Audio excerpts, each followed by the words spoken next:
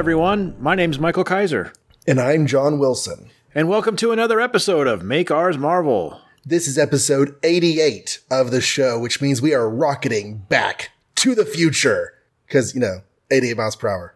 88 miles per hour. We are in the month of, what is this? I don't even know where we are. Is this March or February? This is March. This is March, yes. March 11th. 1965, finishing up the third month of the year. I feel like we just got to 1965, and here we are a quarter of the way through it. This episode tonight kills this month off, huh? Yep. And you know what's fun about tonight is we get to talk about Captain America and Spider-Man, which is always exciting.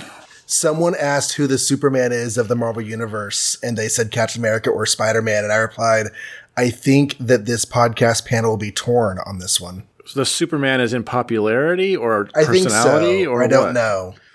I would certainly say Spider-Man is the icon of 60s Marvel for sure, if not Marvel in general. Mm-hmm. Absolutely. Like Cap was the icon of Golden Age timely stuff, but certainly Spider-Man is way more popular and was until all this MCU stuff. Yeah. Spider-Man was the top dog of Marvel until the MCU started. And I mean, arguably could still be, but there's definitely arguments to be made for some other people. As far as personality, I don't think either of them fit the bill for Superman. I don't know. That's just me. Okay. I don't know why. I mean, it's easy to say, oh, Cap and Super both goody two-shoe like hero guys, but I don't know. I don't feel like they're the same somehow. I have no idea who the equivalent of Superman is here. Well, we will probably have to let the listeners write in and tell us what they think. There you go. But we do have comics to talk about. We do. And that's on me tonight, 2 out of 3 anyway. So Tales of Suspense number 66 is our first one. And what did we already say when this is coming out? This is coming out in March 11th. The first one, of course, is always Iron Man, and it's called If I Fail, A World Is Lost, featuring the inhuman menace of Attuma, written in the Marvel tradition of greatness by Stan Lee, illustrated in the Marvel tradition of grandeur by Don Heck, inked in the Marvel tradition of drama by Mickey DeMeo, lettered in the coziest corner of the room by Sam Rosen. And we kick off with Tony Stark charging. He's sitting there with his pants and his iron vest and like plugged into the wall, but he's got an appointment with a Senator something or other. Senator Byrd. And Senator Byrd does not like Tony Stark because Tony Stark is played by Robert Downey Jr. So he thinks that they shouldn't be giving him all this money, and he's like, careless and unreliable. And here he is, even late for this appointment. So of course he shows up though, and while he's like, trying to appease the senator, we get thought bubbles of Happy like noticing how much Pepper is gazing at Tony, and he's like, boy, if only I could impress Tony and impress Pepper and be as cool as Tony. Hey, I know what I'll do. I'll volunteer for what the senator's here for. The senator's here to check out this like one-man submarine that Tony Stark made. So Happy's like, hey, I'll volunteer to test it out because that makes sense. And Iron Man, Tony's like, no, that's okay. I actually have Iron Man all arranged to do this. So I'll see you later. And that makes Happy Hogan unhappy because he's like, not only can I not do that, but I never drive this guy around. He never needs me for anything. I'm just going to quit. And he walks out. But Tony's like, I can't really stop him right now because I'm busy with the senator. So cuts to Iron Man, because he makes an excuse to go off and find Iron Man. Iron Man comes in and says, hi, I'm not Tony Stark. And he's got the little submarine, personal submarine. He gets in, he goes under the water, he disappears. All the people watching basically don't really get much of a demonstration. And he's down there in the ocean, and he comes across Attuma guys. Not Attuma, but a couple of his guys. And they shoot at him. And he jumps out of the submarine, and they think they've killed him, but really he sneaks around behind.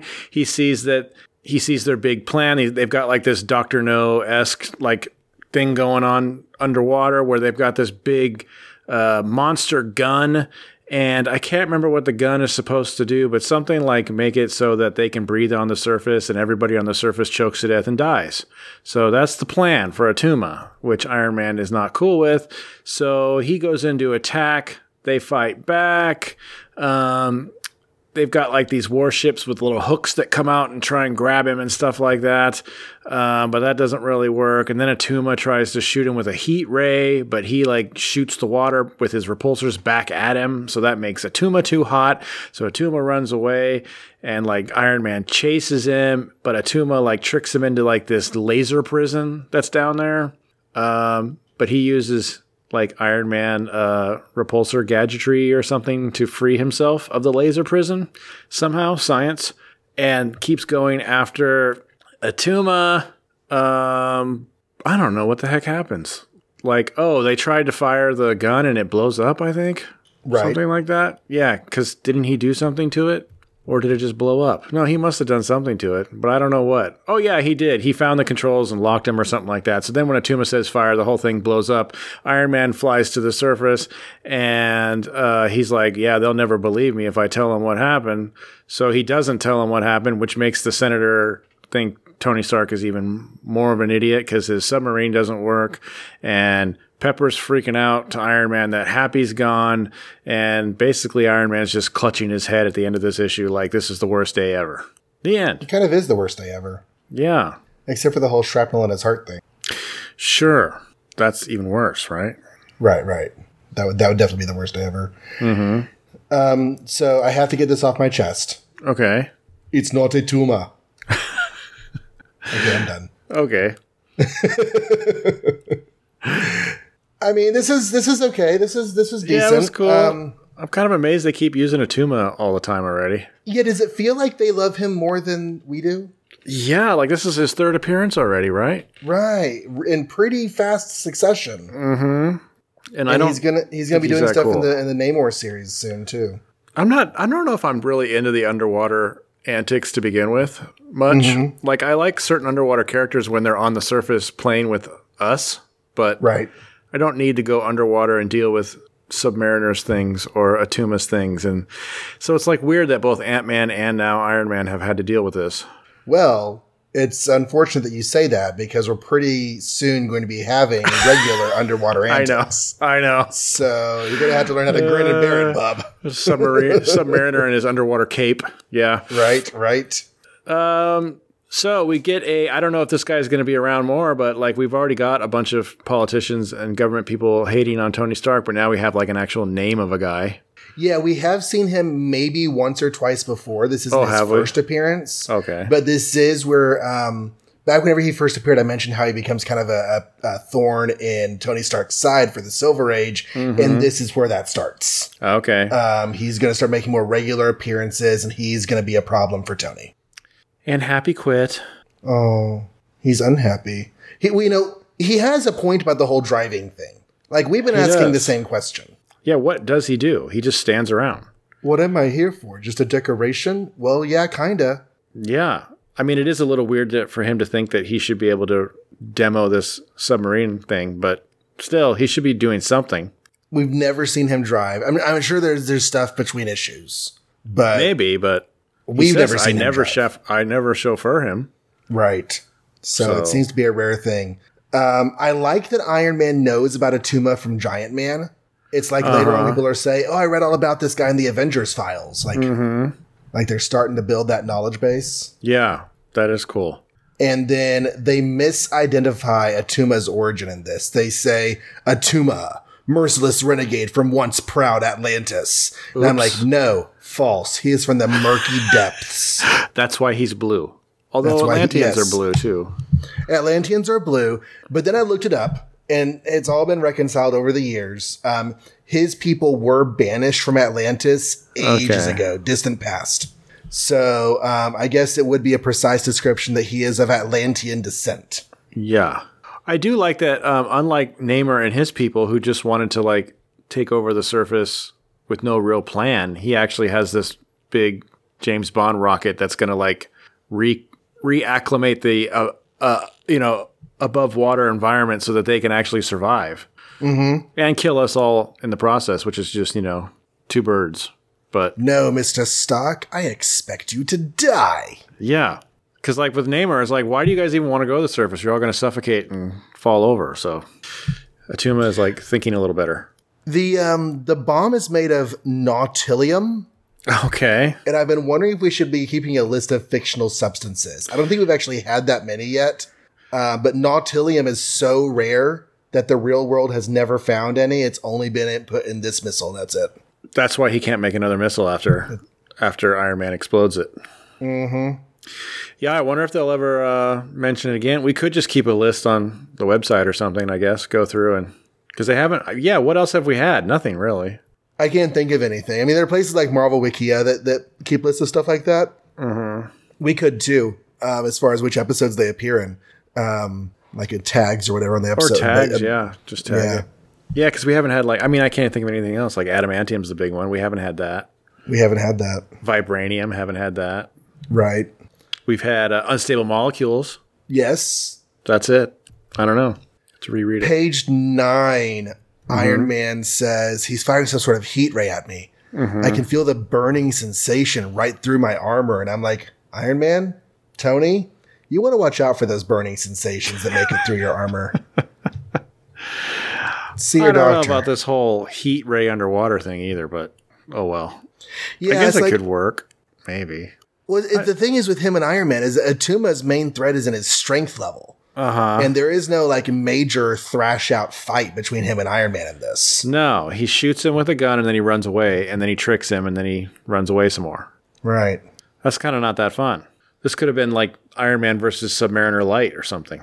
Could have been. Oh, so he's just like swimming around him. Yeah. And then he realized he's running out of oxygen. He checked it too. He's like, oh, I forget. I'm almost out of oxygen. I was like, you told yourself you're almost out of oxygen, remember? It's kind of interesting that, have we seen Iron Man go underwater before? Like his default suit allows him to survive the depths of the sea. Like that's a power it has. No leaks. I don't remember if we've ever seen him like go deep in the water like this before. So I'm sure he's been in the water. Because I know in the future he has like specialized water armor or space armor or whatever. Yeah. So, but I guess this one's able to seal off those eyes and mouth socket or holes and... Well, I was just thinking about that because normally those are open holes. Yeah. So it must be a glass that goes down or something? Maybe. But they don't really talk about it. They didn't talk about the sealing of this suit. Like he's got all these electronics that would not be good in... Oh, wow. I think there's definitely a hole in the plot in this story, at least in its concept. Because he's Iron Man. How is he... Yeah, you can't just put your electronic suit in water. Which, by the way, he uses to get out of this jail. So... Like all those buttons and controls on his belt underwater, they're working still? Buttons, by definition, have air spaces around them. Yeah. Oh, well, he's Tony. I guess he figured it out. The end of the issue, no one on the surface world knows about Attuma. He could have lied and said he ran into Namor's people. It wouldn't even be a lie, just be kind of inaccurate because Atuma's Atlantean descent, like we said. So, like, there are ways to get out of this, but I don't know. Well, you know, all those people that Attuma captured on the plane know about Attuma, don't they? In Giant Man? Wasn't that his whole plot? He was on the surface. That's right. But anyway, I mean, everything's so fantastical now. It's kind of weird when they say like, oh, no one will believe me, so I just won't say anything. It's like, really? You're freaking Iron Man. We're going to believe anything you say at this point. Mm-hmm. We've seen the aliens, man. We've seen Submariner. We know he exists. Atlantis has attacked New York. So lots of fantastical things in this world. You totally could just say, hey... ran into some problems, but no. Otherwise, you wouldn't get this really great panel at the end where Iron Man's world is falling apart around him. Yep. He's like gripping his mask. Oh no, what are we going to do? They just really don't want him to have these military contracts. Like that seems to be a thing. It's interesting that like that's the drama, right? Like corporate government money I know. Is the plot of this story. Right. And all it's a little bit weird. All these 60s hippies are reading this going, that's okay. Who cares if he loses all his money? You don't need those government contracts for military contracts. Yeah. All right. Well, that wraps up half of this. Yeah. If you're done. So let's move on to the Superman of Marvel, the fantastic origin of the Red Skull. All new, never before revealed. So we've had, 3 stories of basically retellings of the Golden Age? Right. 3. So now, and the last one was the retelling of the original Captain America Comics #1 Red Skull appearance, where it's revealed he's a guy named Maxon. And originally he dies, but in the Silver Age, he escapes. So then you think, well, maybe this is going to be Maxon. But it's not, kids, because here and now, in the full maturity of their Titanic talents, Stan Lee and Jack Kirby recreate the glory and the grandeur of Captain America, inked by Schickstone, letter by Artie Smick. The Golden Age of Comics lives again in the great new Marvel age. So now they're just telling new Golden Age Cap stories. New World War II stories about Captain America. Right. So it starts with him captured. What? Turns out he and Bucky were trying to infiltrate Germany in a submarine, and it didn't work. We don't see that on camera or on panel anywhere, but we know it didn't work because he's captured. He's tied in a chair. He's unconscious. The Red Skull's there. Two of his shirtless goons are waking him up from a beating with a bucket of water. He's pretty much helpless. So the Red Skull's like, now's a good time to tell you about my life. So he does, in flashback form. We see a faceless, the entire flashback is Red Skull faceless, essentially. We see a faceless little street urchin. He's really good at stealing, but unfortunately, even that's not good for him because the other boys are bigger. So whenever he steals something, they just gang up on him and beat him up and take it. So then he ends up in prison a lot. Then he ends up sleeping in stables and barns a lot. Then he gets menial labor jobs a lot. At some point, Captain America goes, okay, I can't take the story anymore, and tries to beat him, but the Red Skull just smacks him around and knocks him over on a stool. Then continues his story. So Hitler takes over Germany. There's lots of soldiers. There's lots of people being rounded up. At this point, the Red Skull is a bellboy in a hotel. And that hotel happens to be housing Adolf Hitler himself. And Adolf Hitler's upset with one of his generals. I don't know, the guy failed at something. I can't remember what. But he's like, I could make anybody better than you. You're so lame. I could make this bellboy better than you. And then he double takes and looks at the bellboy's face and sees all that, vicious Red Skull hate. And he's like, yes, I really could make him better than you. This man is a masterpiece. So he takes him under his wing. He trains him to be a soldier. At first, he puts him through boot camp, but then even that's not good enough. Eventually, he takes him directly under his wing. So Adolf Hitler is directly teaching the Red Skull all about hate. And then he dresses him up in a Marvel villain green jumpsuit with a swastika and the infamous Red Skull mask. So we never see his real face, but he emerges as the Red Skull and basically starts wreaking havoc. And then it cuts back to the present. Cap's heard enough of this story, so he tries to escape. He actually does a pretty good showing by kicking him and dodging his gun and stuff, but ultimately he gets punched, and then the story continues. So Red Skull's ravaging, Europe, rounding up bunches of people, feeling like I'm pretty sure he's more uppity than even, Adolf Hitler at this point. He's destroying enemy ships. He's doing a good job being a bad guy. Back to the present, though. Cap tries to fight one more time, but then it turns out something's weird. Something's happening. His legs won't work. The room is spinning. He falls over. He's like, yes, that's because we gave you a chemical while you were unconscious. And then this weird German-looking doctor guy comes in, and he's explaining that, yeah, I gave him a chemical that will basically have him do whatever you want. So as soon as he wakes up, he's yours to command. And true enough, Captain America wakes up, and the Red Skull says, I have a mission for you. And he says, I'm ready. And then he holds up his hand like Hail Hitler style. And that's the end for now. To be continued. It's a cliffhanger. Two cliffhangers, sort of, in this book. But this was a bigger one.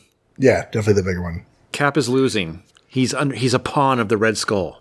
Oh, I forgot to say in my summary that at some point they also say that, how'd you figure out that Maxon wasn't the real Red Skull? And Cap says something like, oh, the way he fought, he didn't fight as cool as I thought you would fight.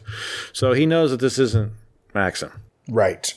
He doesn't know this is not the fake Red Skull. Yeah. Okay, so like you said, yay, finally getting to new Captain America stories set in World War II. Mm-hmm.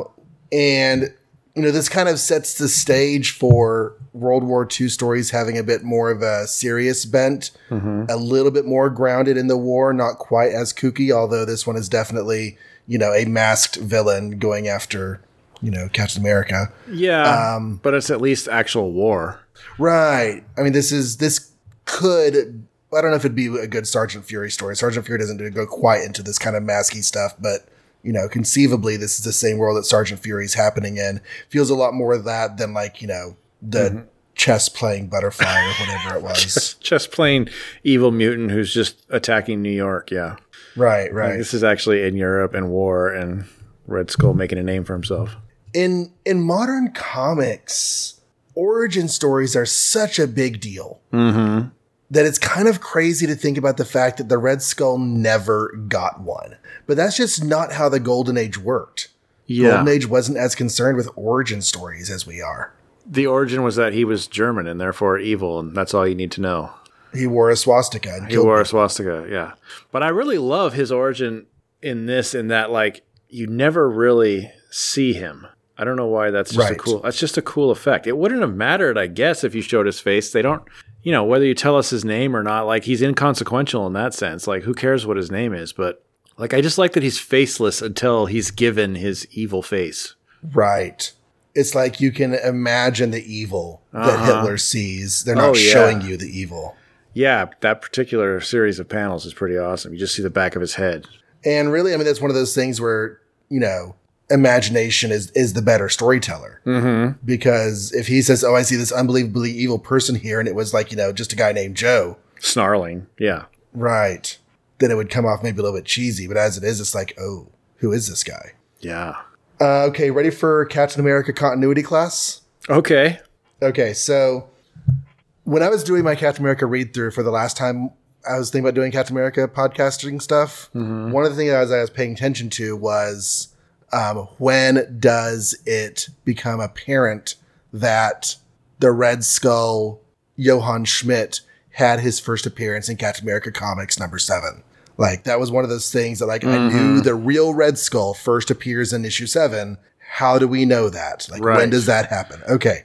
So, the Red Skull appears in the first issue of Cap Comics, and he dies at the end. We talked about that story. Maxim, yeah. Right. Then he shows up again in issue 3. And we see him getting up off the floor from where he allegedly died. So that explicitly demonstrates that he's the same Maxim guy as the first issue. They just left him there, I guess. Right. And he dies again at the end of that story. Right. He gets blown up in a tank. Then he shows up in issue 7, and there's not really any explanation beyond, I'm the Red Skull, I'm back again.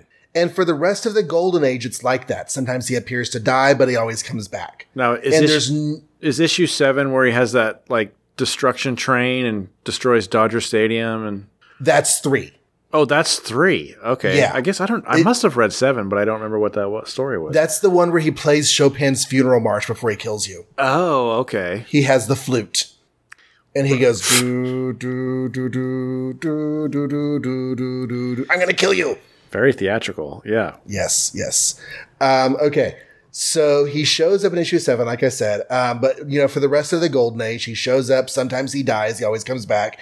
There's no reason to think in the Golden Age comics that there is more than one person as the Red Skull. This is the issue that comes along and says, oh, wait, that guy we saw die in Suspense 65, Captain America Comics #1, I'm not that guy. Right. So it's like they're trying to solve a problem, but it doesn't really solve the problem because, like you said, the Red Skull dies multiple times in the Golden Age. So right. There wasn't really a problem to solve. Right. Like someone just wrote in, hey, remember how he died in #1 or 3? And so they decided to fix it, I guess. Maybe. But then he also died in 7, 12, 58, and, I just made those numbers up. But yeah, all the other ones, right? Right. So here's how all the retcons lay it out. Okay. Cap Comics 1 and 3, that's George Maxim. In the first issue, the scenes where the Red Skull is orchestrating the henchmen, that's the real guy. That's Schmidt.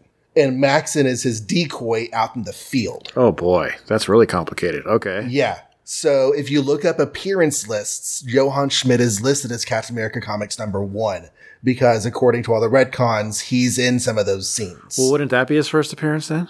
Yes. So, I mean, people tend to say it's 7. Some lists say it's 1. Oh. This issue here is Captain America's chronologically first time to meet the real Red Skull. And it sits on the timeline right after Cap Comics 4. So going forward to the Golden Age with Cap Comics 7 and everything after that, where they don't explicitly say it's the same guy, It's this guy. Okay. The real Red Skull. So in issue 7, where Red Skull says, ha ha ha, I'm the Red Skull, I'm back again. They met here in this story, and then he's back again in that one. All right. So it's all a little bit more convoluted than it needs to be, but at least I know how the continuity works and how it was all laid out. And it's still at this point, and at no time in the Golden Age has the words Johann and Schmidt ever existed. Right. I don't think we actually get that name until like that 297 issue. Holy Or the story of 297 going to 300. Yeah, where he's I think that's where he aging first and dying. Yeah. Yeah.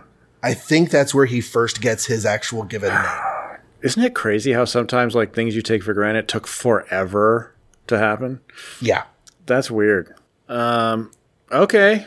So anyways, that's just a thing. It just makes it more wanted confusing. to know, so I looked it all up. Multiple, and there's also a 50s Red Skull, just to really add to it.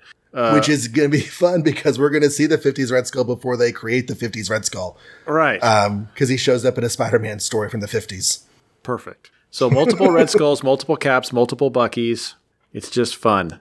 And a partridge and a pear tree. Yeah, and then there's real first appearances, and then there's fake, we're kind of guessing first appearances. So this is like and there's the real... retcon first appearances. Yeah, this is the real first appearance of Johann Schmidt Red Skull, essentially. Right. Yeah. But then, this appearance right here is what later retcons will always say, this is the first time you met the real guy. I always find that kind of disingenuous when you look at like a handbook or an index and it'll say like his first appearance is Captain America Comics number 7. It's like, can't you qualify that and say, no, it's actually Tales of Suspense 66, but we also sort of think Cap Comics number 7 retroactively? Like, I wish they would do that, but they don't do that sometimes. Because there are some lists now that will say that Jessica Jones's first appearance is Amazing Spider-Man 4, which is a retcon that she's in a crowd scene in that issue, but she doesn't actually get identified on panel as Jessica Jones because Jessica Jones doesn't exist as a character until Alias. Yeah, they should list multiple first appearances with like qualifiers or something. Yeah. So you understand the difference. But anyway, for the next person who writes an index for Marvel. Right. I kind of love that Hitler found a guy full of hate and groomed him. Yeah. What I don't like is the blunt object scripting, because I don't believe for a second that Hitler walked around talking about being evil. Yeah, they sure just make him out to be like fully evil and loving evil, and he's like Satan or something in this. Yeah. And I mean, Hitler was a bad dude. But he thought he was good.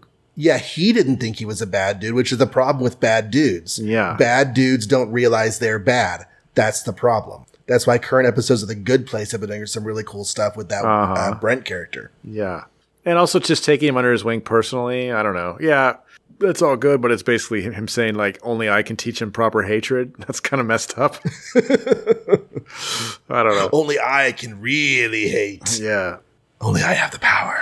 You notice that the first thing he says is kill this incompetent guy that started all this.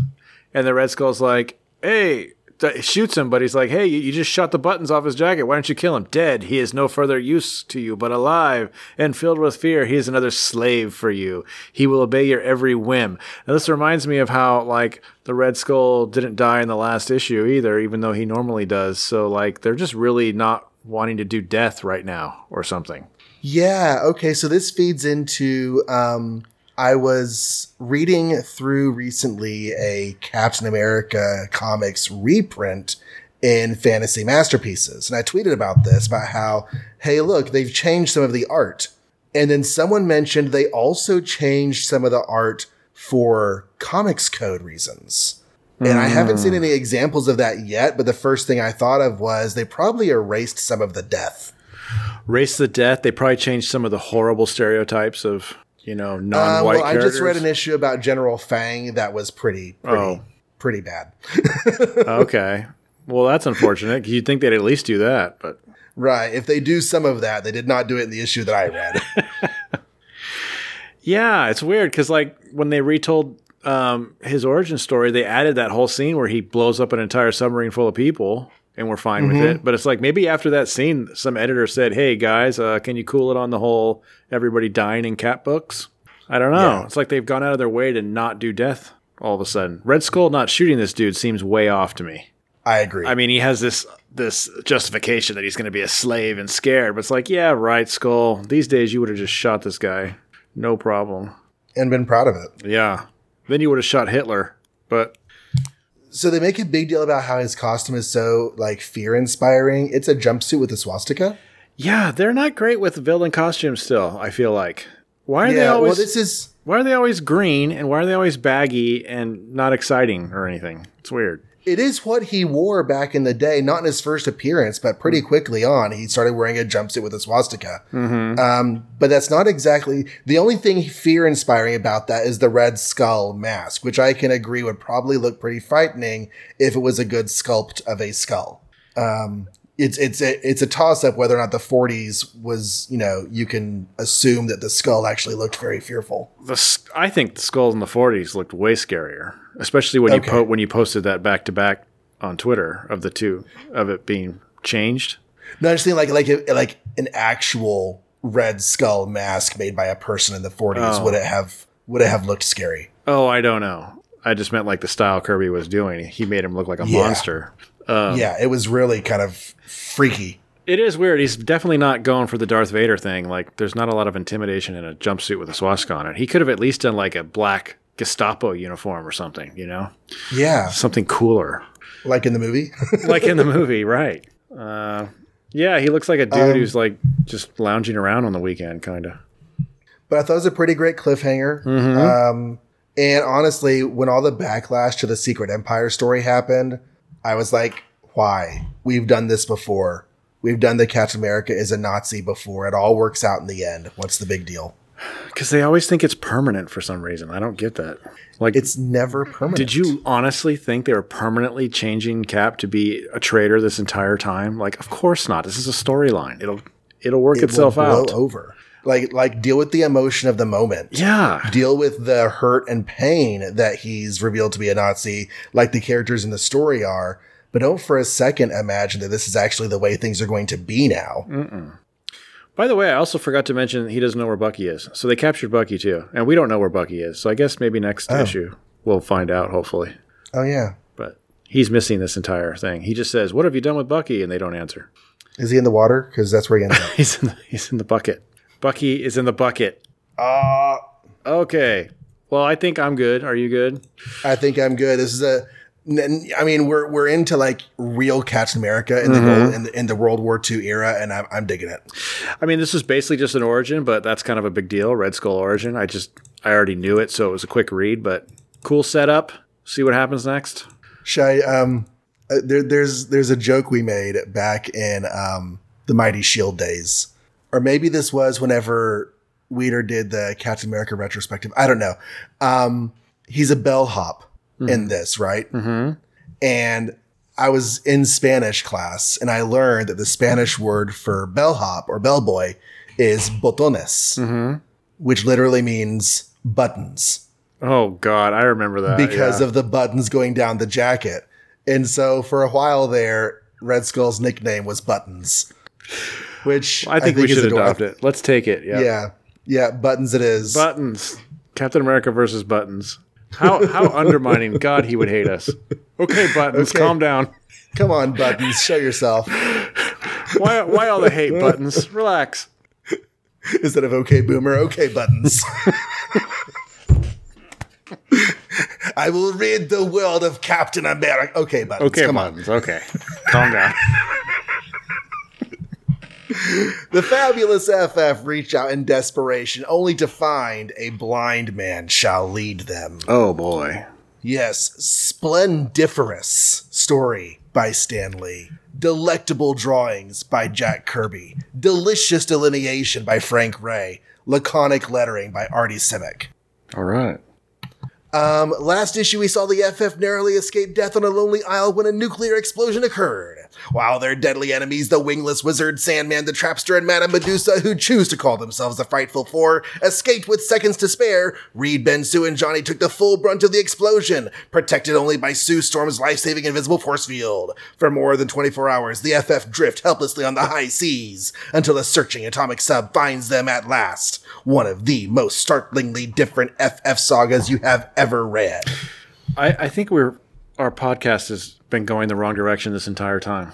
Why are we summarizing and reviewing these things when we really should just be making little radio episodes out of every issue? Wasn't there a podcast that was doing that for the Hulk? I don't know, but that's awesome, isn't it? We could all just take different voices, do sound effects. Yeah, that'd be good. Oh, that'd be really we should hard, get like 5 people on here and just start reading these things. That'd be really difficult, but it might be fun. Yeah.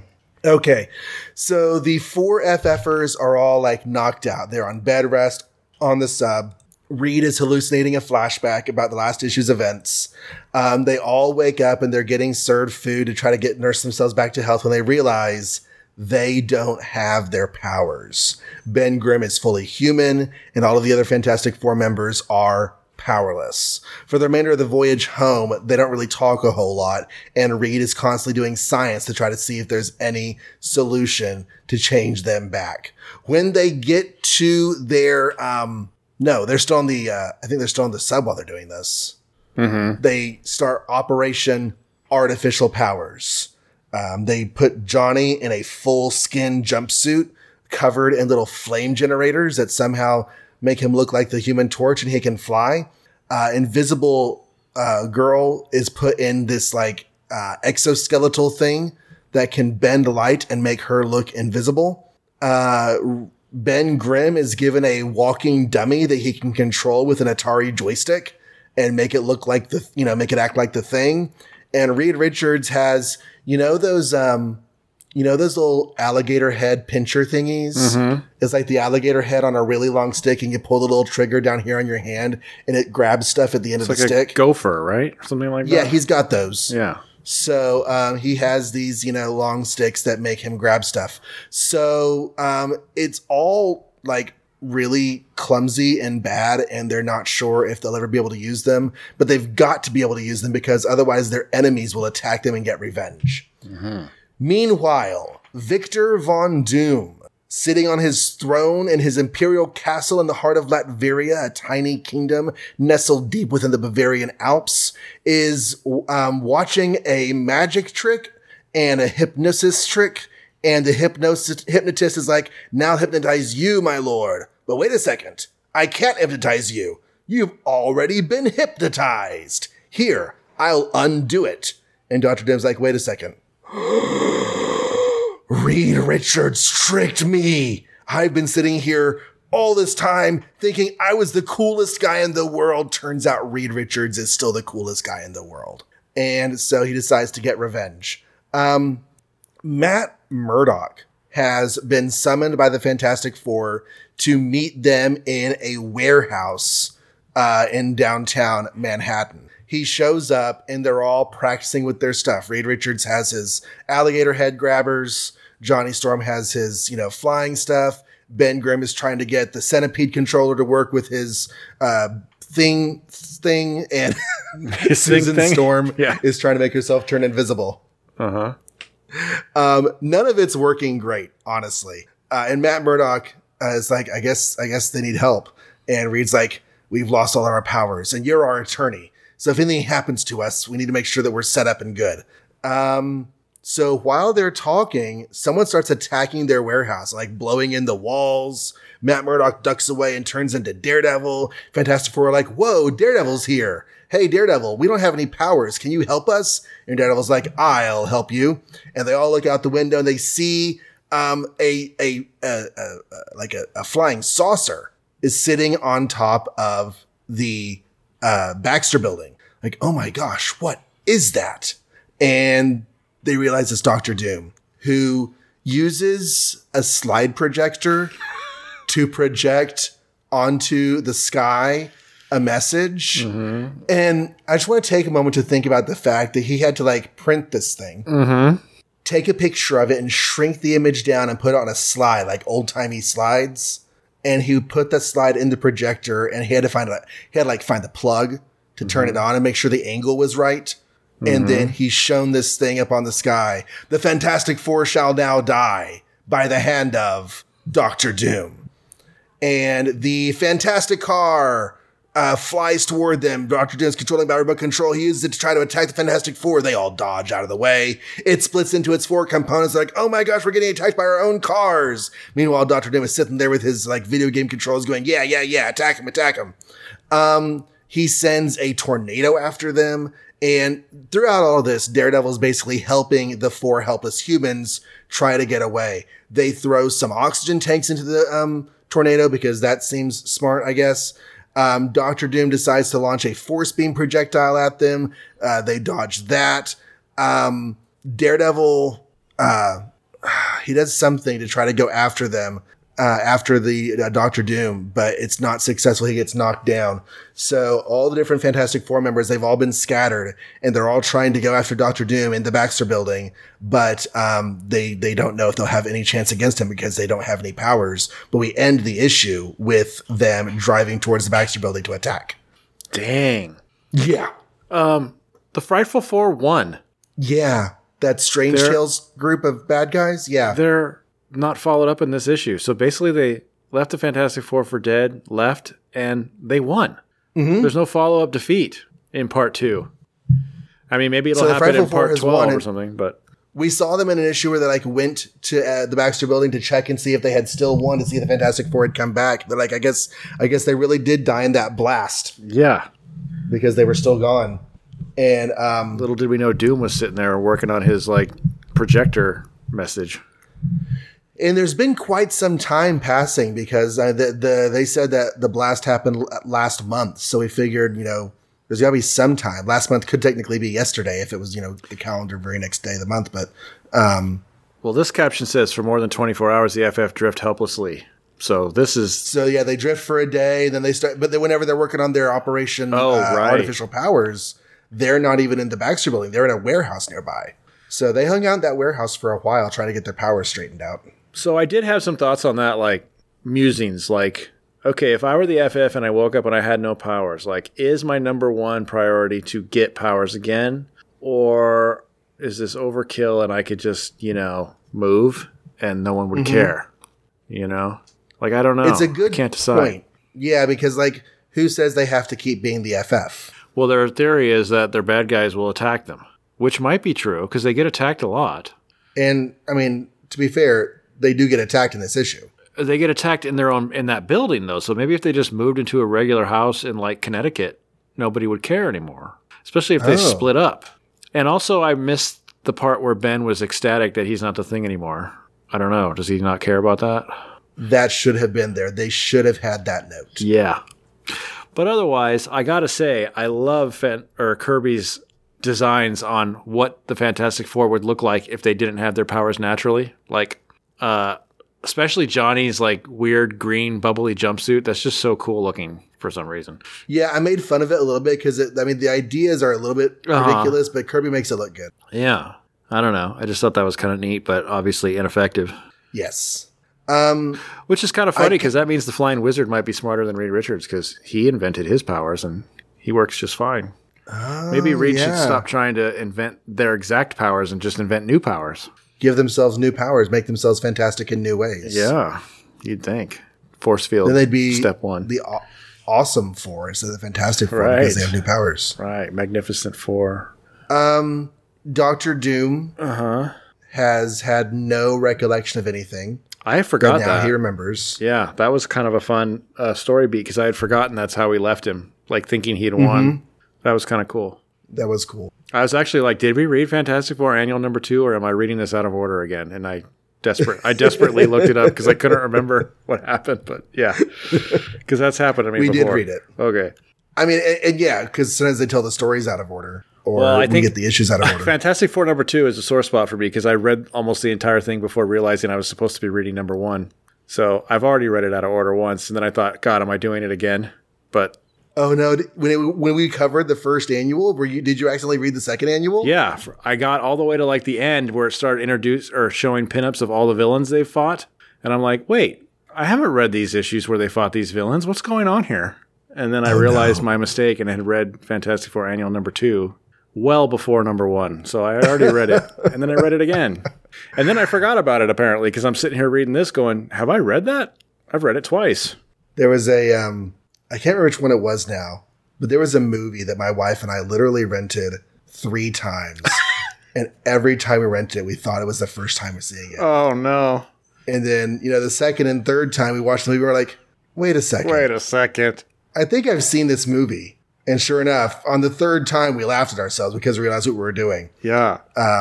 But yeah, it's like, I forget now what the movie was. It looks really good on the cover, but apparently leaves no impression. Yeah. It was some sort of romantic comedy drama, something. How funny. But anyways, this is again continuing the ongoing open-ended storyline that's going to be lasting in Fantastic Four for quite some time. Yeah, we're still kind of in the main first phase of that plot, but it's pretty good. I really dug it. Oh yeah, it's pretty good. It's like you can tell this is where their sweet spot is, because we had last year there was quite a few issues where they weren't that great. Like the camaraderie was good, but the plots were kind of boring and stupid. This is actually ramping up pretty fun. Yeah. This is what I think people think of when they think of the good Fantastic Four. I think they think of this run. Kind of since the Frightful Four showed up, so maybe that's what kicks it off. Is their evil counterparts.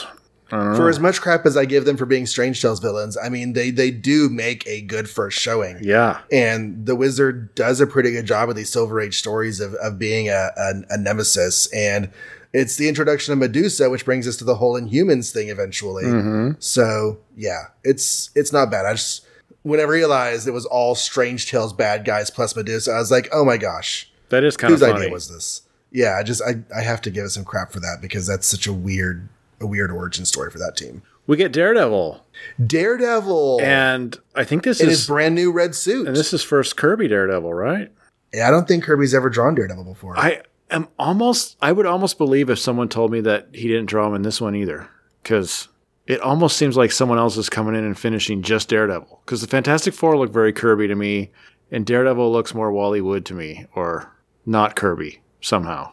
I don't know. I mean, that sort of thing has happened in comics. Yeah, I wouldn't put it. Like maybe Kirby didn't know the details of what Daredevil looked like and couldn't be bothered, so he just did like a generic action layout for this guy, and then someone came in and finished it. Maybe, or just knowing that Wally Wood was their Daredevil king, just let him do it, or that. Yeah, it just doesn't look very Kirby. His faces and stuff. It's kind of weird, but it's cool. Anything else on this one? I think we're just kind of blazing through it, but yeah, not really. I mean, I like Daredevil's showing. It's kind of neat that he pretty much saves their butts. But yeah. Oh, I know. I had a thought about this. They say that he's their attorney, but he is, that story in Daredevil issue 2 didn't exactly end well, and I'm kind of surprised they kept him on as their attorney. Why did they invite him for attorney reasons? I forget. In case they die or something.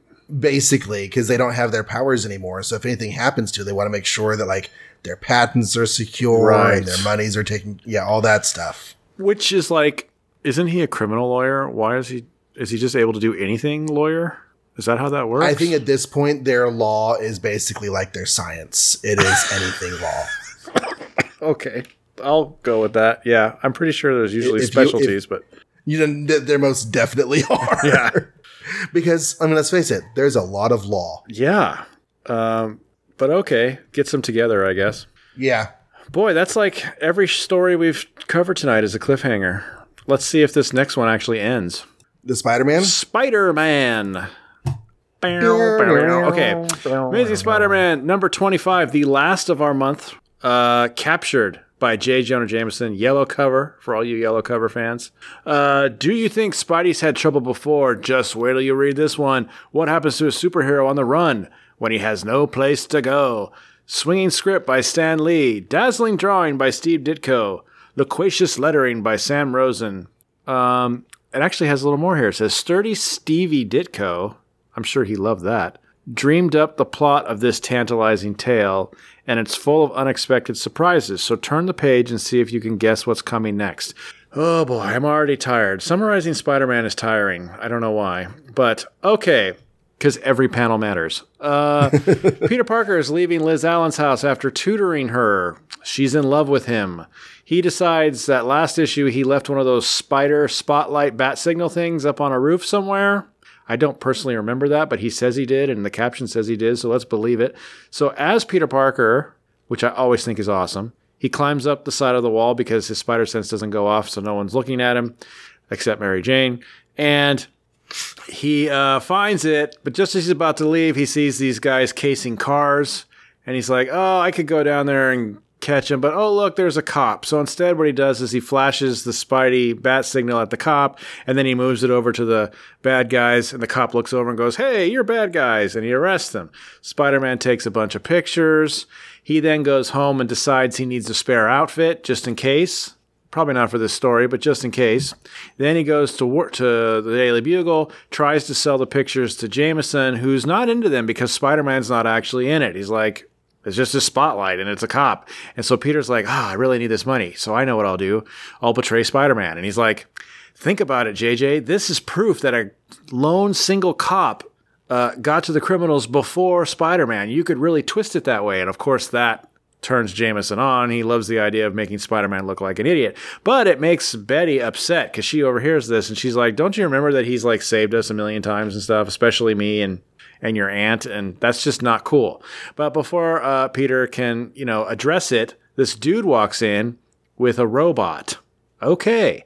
And Jameson's like, I'm not interested. And he's like, no, but Mr. Jameson, this robot can catch spiders and Spider-Man.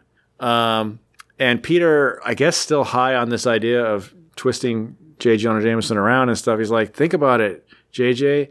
What harm would it do to demonstrate it? You could be like a hero. You could capture Spider-Man. He's like, okay, yeah, that's true. I could be awesome. So let's demonstrate it. So the guy hands Peter a glass with a spider in it. And he's like, see, now watch. The robot will sense the spider and attack. Of course, the robot really senses Spider-Man and attacks. And his arms come protruding out like, Mr. Fantastic style and just wrap around him. And much to Peter's dismay, the arms of steel are so strong that he actually can't break out. So now he's like, uh-oh, I thought I was just a big goof having J. Jonah Jameson hire this guy to capture me. I was going to, beat up this robot real easy and make him look like an idiot. But actually this robot is horrible and I can't get out, so this might suck. But of course, Jameson loves it and agrees to work with him. Betty hates Peter even more and storms away, which makes Peter like, gosh, I can't understand dames or whatever. He goes to school. Flash found out that Liz was tutored by him. So Flash challenges him to a fight after school, because that's how you solve that problem. In class, Peter's really worried now that all of a sudden out of nowhere, some random robot is going to come chasing after him because it can sense spiders and knows that it's him. And sure enough, that does happen. So after school, instead of meeting with Flash, who has, of course, all his friends hanging out and waiting to beat him up, he goes tearing down the street, running away from the robot. The Flash and the gang think that Peter's running from them, which he's not. I forgot to say, this robot, if you don't know what a Spider Slayer looks like, that's what they're called eventually. I don't think they are in this, but... No, this is just the Jonah robot. Yeah, this is just the Jonah robot. But essentially, it's like a round gray tub of thing with arms and legs, but it has this circle for a head that's like a screen.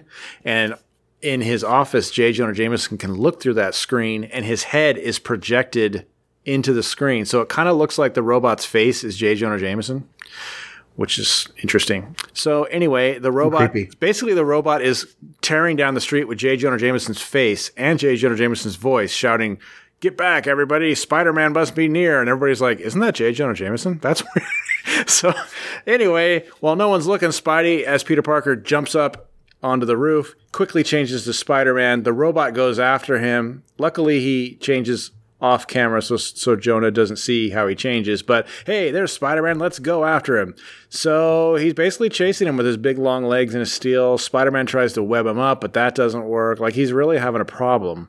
The Flash guy and all his crew kind of chase around to help Spider-Man, but they don't really do anything. Betty tries to help Spider-Man by getting in the way of the remote controls because she's at the office with J. Jonah still. So she tries to get in the way, and later she tries to unplug the thing, but he basically catches her and kicks her out. So she's mad at Peter, and she calls him to try and either yell at him or get him to solve the problem somehow. But he never answers, so she decides to just storm off and go over to his house. Meanwhile, Spider-Man is still fighting when Flash and his crew, including Liz and Betty, show up separately. Betty and Liz are cold to each other, per usual. They go to the front door to look for Peter. Aunt May answers and says, "Oh, he's not here, but I'd like you to meet this other girl that's waiting for him. This is my friend, or my neighbor's daughter or niece or whatever, Mary Jane Watson. And it shows her kind of, but there's like a flower right in her face, so you don't really see her. Of course, though, the girls are like, gasp, oh my God, she's the most beautiful thing I've ever seen. We cannot compete. These are what they're thinking separately, but their faces are exactly the same. So they leave. They go their separate ways, devastated. Flash's group also leaves because they're getting bored. He stays behind to wait for Peter to show up so he can beat him up. Back to Spider-Man fighting the Spider Slayer or the Jonah robot or whatever you want to call it. He gets tangled up finally, and he's getting pulled into the body, and he can't get out. But he's like, oh, and then so Jonah's like, okay, we've captured him. And the guy who made the robot's like, okay, well, I'll just park him, and then you and me will go over there and get Spider-Man. So they're not looking anymore. The view screen goes blank on the robot. Spider-Man uses his tactile, spider finger things and opens the panel because he's just right there stuck next to the body, and he basically rewires it so it's destroyed. And when J. Jonah Jameson and the inventor guy get there, they see Spider-Man in the arms of the robot, but when they investigate further, it's just an empty costume. And up above on the roof, Peter Parker was animating the costume with some webbing like a puppet. So that infuriates Jameson, who blames the maker. Spider-Man takes a bunch of pictures. He heads home just in time to not see Mary Jane or Flash. But when he gets home, Aunt May's there ready to confront him. And she's like, look what I found in your closet. And she pulls it out, and it's a Spider-Man costume. And he's like, it was just a disguise. I was going to use it to fool some people. I'm not really Spider-Man. And she's like, oh, of course, I should have known that. You're too puny to be Spider-Man. And he's like, woo, the end. That was it. Yeah. That was long, but it is a very busy issue, as your synopsis indicated. But to my mind, this is like the height of the Ditko run. Well, it's funny because I'm not a super huge fan of the Spider Slayer concept, and I don't think I've ever read. I don't think I've ever read this one. I was into I'm talking more like 80s ones and stuff. But right. So I saw this and was like, oh, groan. But I got to say, it was actually kind of fun. Yeah, it's a really fun issue. The robot is bonkers as hell. He is, but he looks kind of adorable. So I don't know. Yeah, with the Jonah face, and you can just like imagine him cackling out of that thing like nonstop. And I kind of love that it's all Peter's fault that he has to fight it in the first place. So it wasn't just that Jonah. See, what I was thinking is Jonah was going to go to some evil inventor and pay to create something to kill Spider-Man with, but really it was like Jonah had no interest in this thing until Peter twisted his arm. And then it all backfired. So I don't know. I thought that was kind of fun. It's like in the issue 3 when he's like, I wish I could just, have some more bad guys that could really give me a run for my money. Yeah. Enter Dr. Octopus. Yes. Yeah, exactly like that. But the drama with the characters is top notch. The subplots, a lot of the subplots kind of reach a culmination here. And knowing how the rest of the Ditko run goes, there are bright spots, mainly in the Master Planner arc. But in some ways, things are basically downhill from here. Oh, no. Okay. So this is kind of like the... How many more issues does he have? Like I said, not to put you on the spot. He has another year. He has another year. 13 more issues. Okay. And some are good, some are middling, and some are just downright hard to get through. Do you think it's weird that they go out of their way to say he wrote this one, like he hasn't been writing the other ones? And why would they do that? Having read Marvel The Untold Story, I'm wondering if this is one of the situations where Stan Lee didn't trust the story and was only doing it because Ditko wanted to do it, try to make him happy, and kind of threw him under the bus a little bit here. Okay. And Ditko didn't appreciate it. That sounds about right. Makes sense. Okay. I know that happened at least once or twice because they talked about it in the book. So he just didn't want the credit in case it backfires. It's like, well, this was Steve's idea, his baby. Basically, that's exactly it. He did not trust the story, and if people didn't like it, it's like Ditko's idea, y'all. Yeah, that's kind of funny. He's like, yeah, just like all the other 24. Right, because that's the thing is that like so many of these were Ditko's idea. So you got to think that that's sort of feeding into the idea of why Ditko did not enjoy working with Stan Lee at this point. Of course, another element of that is I kind of, whenever they created Jonah Jameson as a character. Part of the concept was a pastiche of Jonah Jameson in the bullpen. Right. I'm sorry. Oh. My words. The Stan Lee in the bullpen. That Jonah Jameson was this pastiche of Stan Lee in the bullpen. Just kind of like, sort of tirading sometimes. So making him the bad guy, like this kind of bad guy. Right. Might not be so good for him. Interesting. Or at least in sort of, cathartic form or whatever. We talked about the confidence at the beginning. Aunt May likes Joan Crawford. She was watching a Joan Crawford movie. Okay. So I wonder if she's going to start tuning into Dark Shadows next year. Because Joan Crawford stars in that. That'll be too violent for her. It's not violent. It's not. Well, I guess it might be because the boy tried to kill his dad. Spoilers. Yeah. Scary vampires. Vampire. Yeah. Peter starts turning Jonah's nastiness to his own favor. Betty is very upset about this. I liked that. Which, yeah. Because last we heard she was on the fence about Spider-Man altogether, so I guess she's decided he's okay. Yeah. And some people in later stories like to paint her with a broad brush that she hates Spider-Man because of the death of her brother, and she doesn't really. Yeah. That's not really how she rolls on that. No. I mean, I'm sure her feelings are complex about the death of her brother because that's how feelings work. Yeah. But he also clearly saved her and Aunt May, and so it's hard to hate him completely, I imagine. I wrote on page 4. Which one was page 4? Trying to get to page 4. Where he convinces him to do the robot thing. Yeah, the art on that whole sequence was a delight with the facial expressions, with Jonah and with Peter and with Betty. And like when Peter's trying to like fend Betty off as she's trying to pull him off of Jonah, it's just a great sequence. I'm not getting mixed up with any of you nutty mad scientists. Every time I listen to one of you nitwits, I end up being a laughingstock. Now it's like, man, I wish I had a list so far of the 25 issues, how many times he's messed around with a mad scientist. I feel like it's a lot. Well, the Scorpion, of course, is the biggest one. Scorpion's the biggest one, but also Mysterio. Wasn't he involved in that somehow? When he was pretending to be a psychiatrist. Right. I don't know. I feel like there were others too, but maybe was he ever involved with Dr. Octopus at all? I don't know. He wasn't involved with Dr. Octopus. He has done stuff like Electro is really Spider-Man. So he's used to being laughed at. Yeah.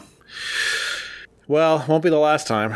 I love Peter's face when Betty is yelling at him. On page 6, the second row, that first panel of the second row, he actually looks legit repentant. After the way he saved your Aunt May from Dr. Octopus. Right. And he's just like, oh, okay, yeah, I guess so. It's just funny because he got carried away slamming himself, essentially. Like, he's not actually betraying Spider-Man because he is Spider-Man, so he didn't even think about it that way, probably. But No, and like, but she doesn't know spun that. it. Yeah. Like, okay, so even if and you don't have to admit you're Spider-Man to say, I make money taking pictures of Spider-Man. And Spider-Man can beat this robot, no problem. Yeah. So why not, get him into a fight and then I can take pictures because I need the money because we're sick. Yeah. Not sick, we're poor. Yeah. Oh, Flash. Flash. Oh, Flash. What are you doing? He tells Liz, no, I'm not trying to get him into a fight. Third panel, you better be there for the fight. And that doesn't do anything for her. So I don't really I get that men are just like that. So, okay, I get it. But it's kind of like, if you think about it, what are you doing to get Liz by doing this? Nothing. No, he's just trying to get his male ego. Yeah, I don't know. Maybe he doesn't care if he gets Liz. He just wants to beat the guy that Liz likes. Yeah. Although you'd think he'd remember that Peter punched him one time and he flew 20 feet and got away with it. But that was back in first semester. This has been a while. Well, I thought that he just, like everybody else, didn't realize that's what happened, but he must have. But I guess maybe he doesn't even know that happened. I don't know. He's probably forgotten or talked himself out of it or something. Yeah. It was just a lucky shot. Yeah. Puny Parker. There's no way Puny Parker could have done that. Maybe. Page 8. I think the Jonah face is what makes this robot just so delightful. He's freaking adorable. Yeah. And Flash's face at the bottom there mirrors Peter's face from before. Liz is yelling at Flash the same way that Betty was yelling at Peter, and he's making the same face. I want to go to those R2-D2 Builder and Dalek Builder and Wally Builder websites, forums, and I'm going to post this picture and say, come on, step up your game. I want to see one of these at a convention. And they can even hire the actor, what's his face, to put some video of him in the screen or something. That'd be awesome. And like, you can just imagine the Benny Hill music playing. Like on page 9, that big panel in the middle there where the kids are running after Peter. The Jonah Jameson robot is trying to find Spider-Man, but he's running after the kids who are running after Peter. It's a great sequence. I love that all the people on the street are just like, is that J. Jonah Jameson in a robot? Is he giving away free samples or something? What's going on? Because like, what the hell is going on? This is insane. What's that thing advertising? Yeah, that's just crazy. Good and actually, stuff. that's really bad for him because I imagine all this is illegal in some form or another. So he's just really slapping his face on it. Yeah. There's some form of assault and or battery is going on here. I don't know exactly Destruction what it is. of property as they climb up the side of the building. Yeah, endangering people. I don't know. Lots of stuff. Not good. So page 11, he shoots his webs, various forms at the robot, and the robot slooshes it all off. It won't stick to any part of him. Now what do I do? And this is like when Sailor Moon does her Moon Tiara action or her Moon Princess halation, but the monster is still there. And it's like, that was my one move and it always works every episode. I don't have anything else. What am I supposed to do? Yeah. Yeah, it's amazing how formidable this cute little robot is, but those tentacles. It almost won. Just like, yeah. I can't even imagine all those tentacles coming after you. That's Spider-Man's greatest weakness is tentacles, as Dr. Octopus knows. Can't handle it. Page 12, Jonah discovers video games. I like that Betty tries to sabotage it. That was kind of cool. Yes. I don't know about going to Peter's house to make him do what. I don't know, but that's okay. Just yell at him. Probably. Yeah.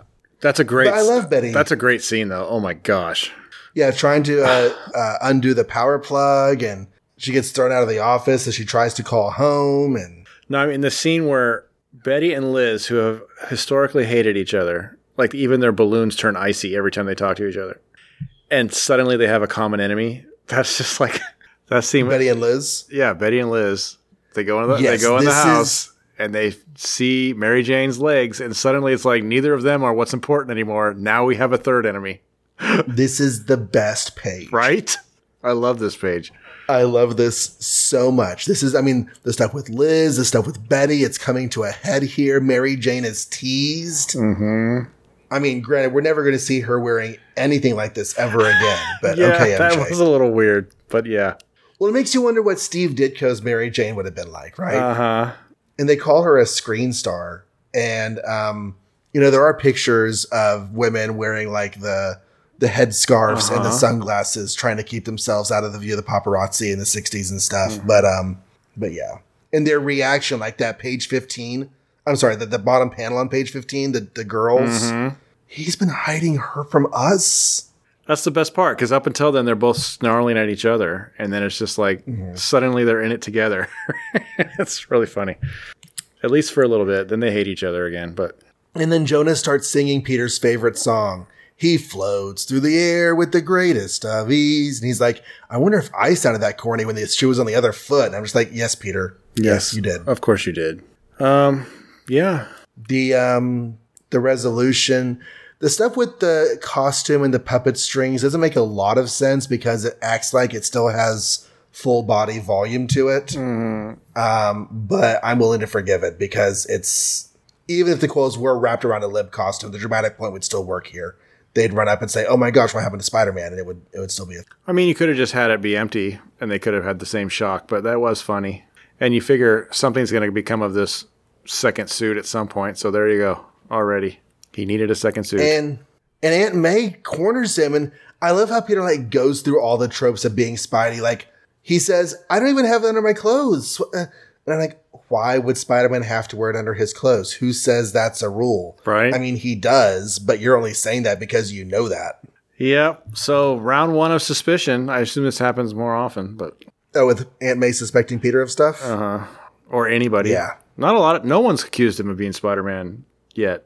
Right? Not since that unmasking where he was sick. Oh, that's right. But then it was just like, oh my gosh, Peter, why did you do that? No one actually took it seriously for a second. No one thought he was really Spider-Man because he got beat so easy. Yeah. But fantastic issue. Fun as hell. Great dramatic beats. I love this issue so much. I've been looking forward to it for a long time. Yeah, really cool. And only $111 on eBay if anybody's interested. Okay, that's it. That's the month. Woohoo! Oh man, that's what we have to do now. Yeah, we got to talk about what are our top and bottom picks for March 1965.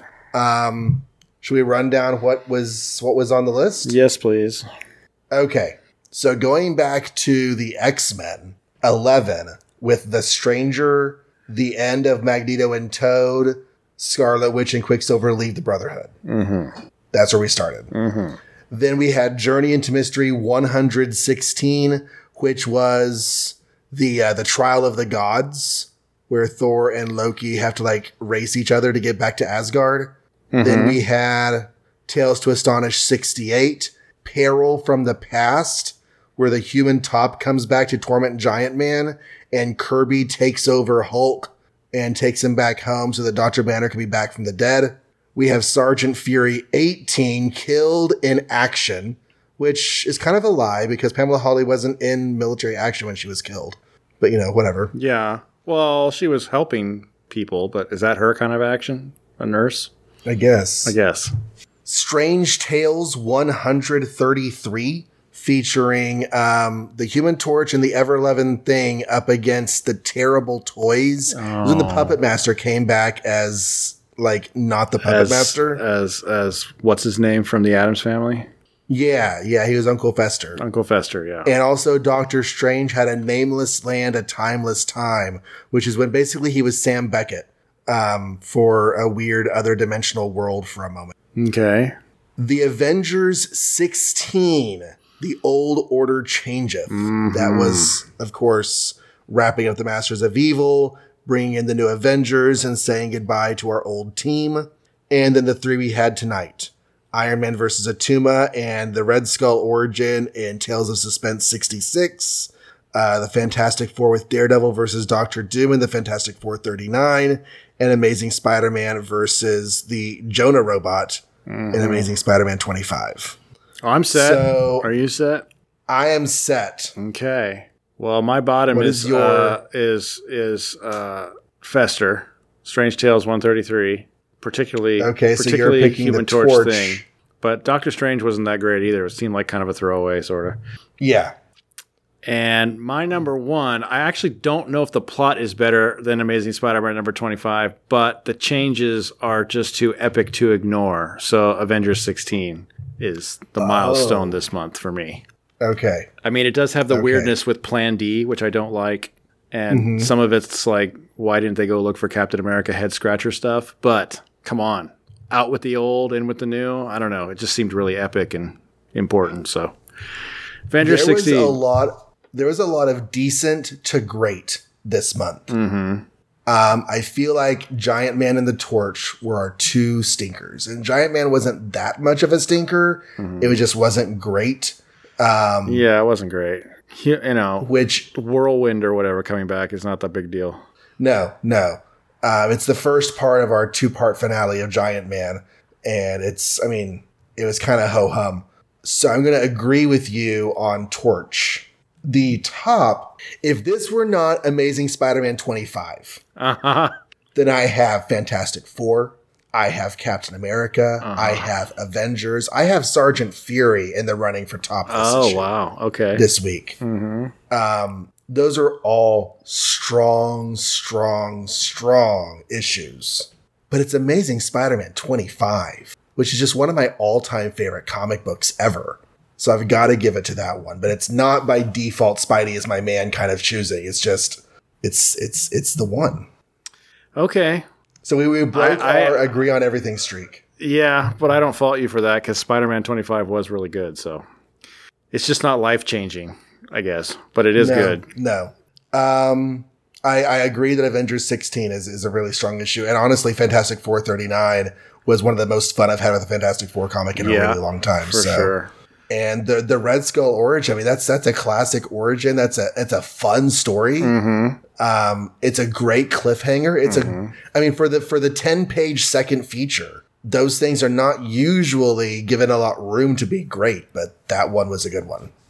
Yeah, I'm looking forward to Fantastic Four making some top months here coming up pretty soon, seems like. Yeah. We'll see. I chose it last time. But we'll see what they compete with next month, but should be pretty good. Well, speaking of next month, what is our homework for next episode? Okay, we've got Journey into Mystery number 117, where Thor is in an all-out battle with something. Oh, with Vietnam. Vietnam, I've already read it, I forgot. Then we have Tales to Astonish number 69, where the Hulk and the Leader actually meet. And second part of the Whirlwind guy stealing the Wasp from Giant Man. And lastly, we have Daredevil number 8, the first appearance of Daredevil's main number 1 villain of all time, the Stilt Man. So read those 3, guys. That's what we'll be covering. I love the way you phrased that. His number 1 villain of all time. Yeah, totally. Oh, good stuff. Yeah. All right. Well, we hold on a second. I'm having trouble. Okay. There we go. Clicked on the wrong thing. I was like, wait a second. Okay, we have recently been followed by Randy Watts at Lord Randy. I intend to live forever. So far, so good. We have been followed recently by Ali Hartsben at Bartaro, one half of the Ben and Ali duo. That's Bally to you. Peter J. Catellar 3, teacher, raconteur, and Mets fan, and the co-host of Fantastic Geek. And he's a big fan of the Watchmen show, which I have seen the episodes of, and it's amazing. Lindsay Newton. Hey, Lindsay. Lindsay, I remember him all the way back at Avengers Inspirations.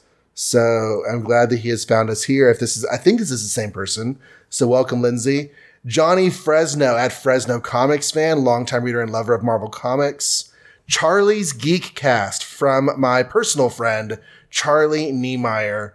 I say personal friend. We met their podcasting circles, but we've known each other for a decade now. Husband, father, podcaster, all around geek and all around good guy. Charlie, I hope you're enjoying the show. Richard Field has followed us, and Dano_Cosmic, who is a frequent Twitterer about lots of stuff with Marvel and comics and Cosmic Marvel, Silver Surfer, Guardians, Thanos, all that stuff. Not my specialty, but interesting. Yeah. We've had those followers on Twitter. We always appreciate retweets, mentioning us on Twitter so that your people know we're here and stuff like that. Their thing over there. How can they find us on the giant web of computers known as the internet? Well, skip the computers and download your favorite podcast playing app, and then just type in Make Ours Marvel, and I hope that we show up. But if that doesn't work, you can go to the computer and go to makeoursmarvel.com and find all our episodes there. You can find links to all the various ways to play them. You can find links to our social media, Facebook and Twitter. And lastly, you'll find a contact form you can use to write us, or you could just write us podcast@makeoursmarvel.com. We've had a couple of followers and likers over at Facebook, Manfred T. Oliver and Robert Alterman. So the show is on Facebook, although we're not very active over there. So you can follow me on Twitter at John Reads Comics. You can follow my other shows. I have a new Transformers podcast. I say new. It's been going for a month or two by this point, where I'm talking about the United Kingdom series of Transformers comics from the 1980s, as well as the cartoons. By this point, we're probably deep into season 1 of the cartoon series. That is at TFUK Podcast on Twitter or TFUKpodcast.com. The show's called Return to Cybertron. I also have All the Pouches and Image Comics podcast looking at 90s Image Comics at All the Pouches, or my website, johnreadscomics.com. And finally, I have a Scarlet Witch tweet blog at Let's Talk Wanda, where I, as I prepare a story for the show, I kind of try to do a deep dive on Wanda's narrative in the story and how her character is moving forward in her life. So do please follow any of that. That sounds great. And I guess that's our episode. That's it. March is over. March is over. 9 more months to go. And we're getting close to annual season. Oh, boy. That always slows us down. Ahead. We got, it happens. Yeah. But a couple more months, it's gonna be annual season. There are like 4 annuals this year, so I have to figure out how we're gonna do that. But until then, or until Dr. Doom becomes Daredevil, make ours Marvel.